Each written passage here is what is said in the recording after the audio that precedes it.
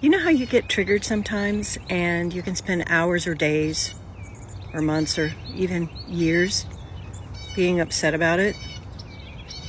I want you to know what that is in reality. It's not there to make you crazy.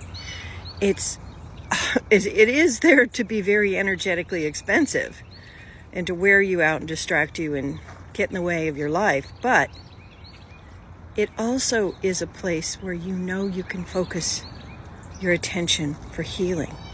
You can get curious.